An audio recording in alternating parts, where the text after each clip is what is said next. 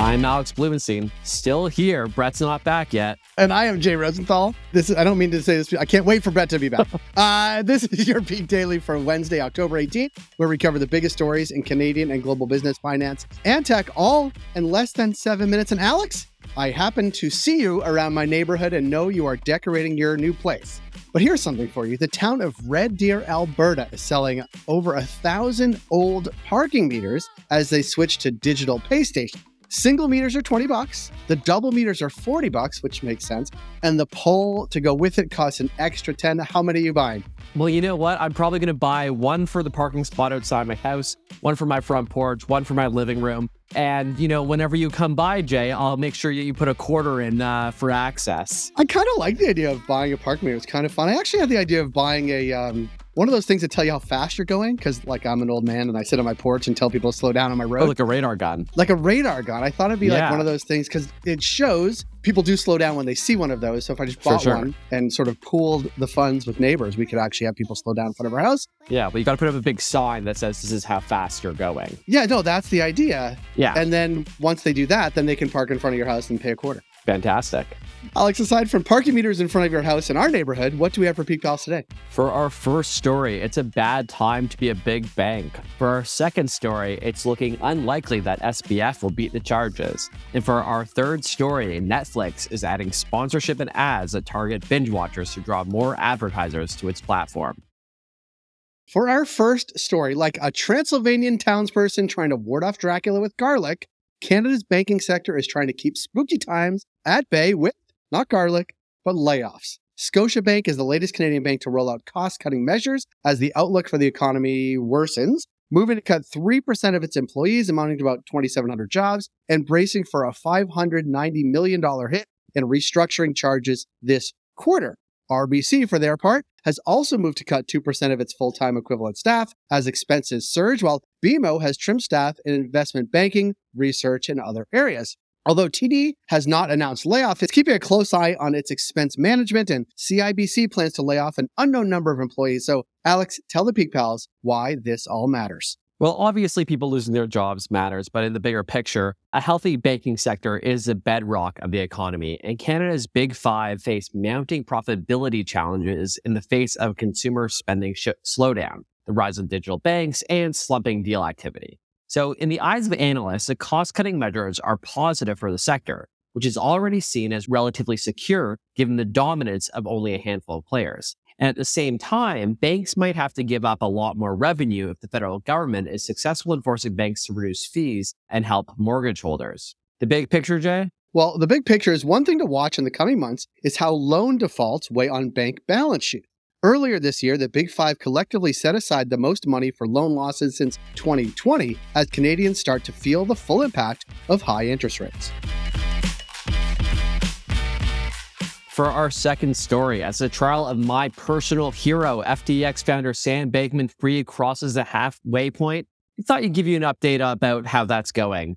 Spoiler alert, not great for SBF. Also, spoiler alert, he's not actually my personal hero. I don't know why I said that.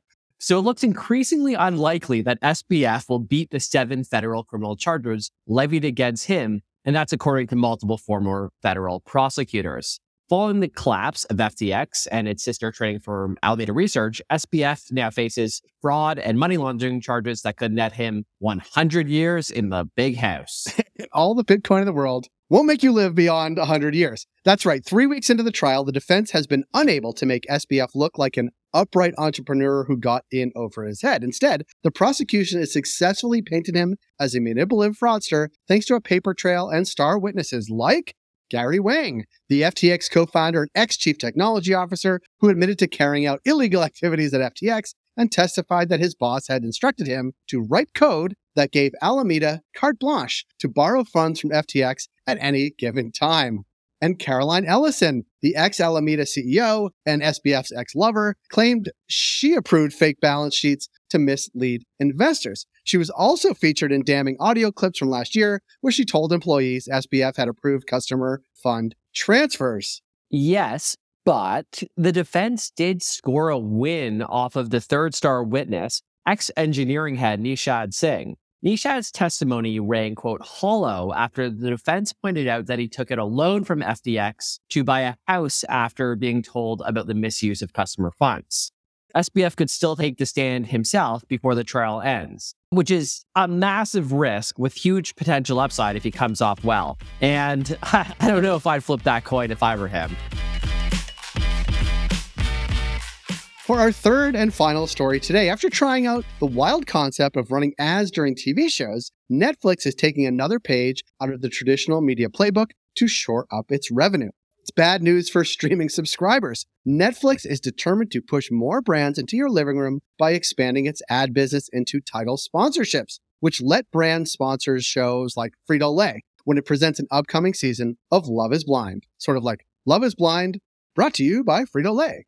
I love it. But that's not all, Jay. Espresso and U.S. mobile carrier T-Mobile will also sponsor Netflix foray into live sports. A golf tournament between Formula One and PGA stars from the documentary series Drive to Survive and Full Swing. The company is also rolling out a new format called the binge ad, which will reward those who watch 3 episodes in a series in a row with a 4th ad-free episode. So after watching a longer ad for a presenting sponsor first, you get paid to watch, basically. I guess. In case you missed it, Netflix launched its cheaper, ad-supported subscriptions nearly 1 year ago to retain increasingly cost-conscious subscribers, as well as diversify its revenue in a looming recession, though growth has reportedly been lagging behind its targets. If Netflix wants to give brands more ways to reach ever-elusive streaming audiences, new types of ads are a bit of a no-brainer. But sponsorship also means brands will be on your screen no matter how much you pay for your subscription. A more robust suite of options could help the platform get a leadership position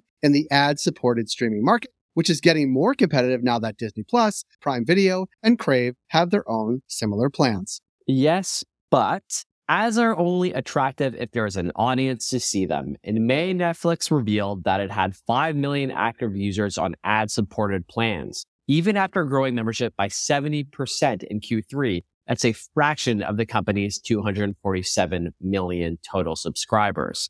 Jay, hit us with that zoom out.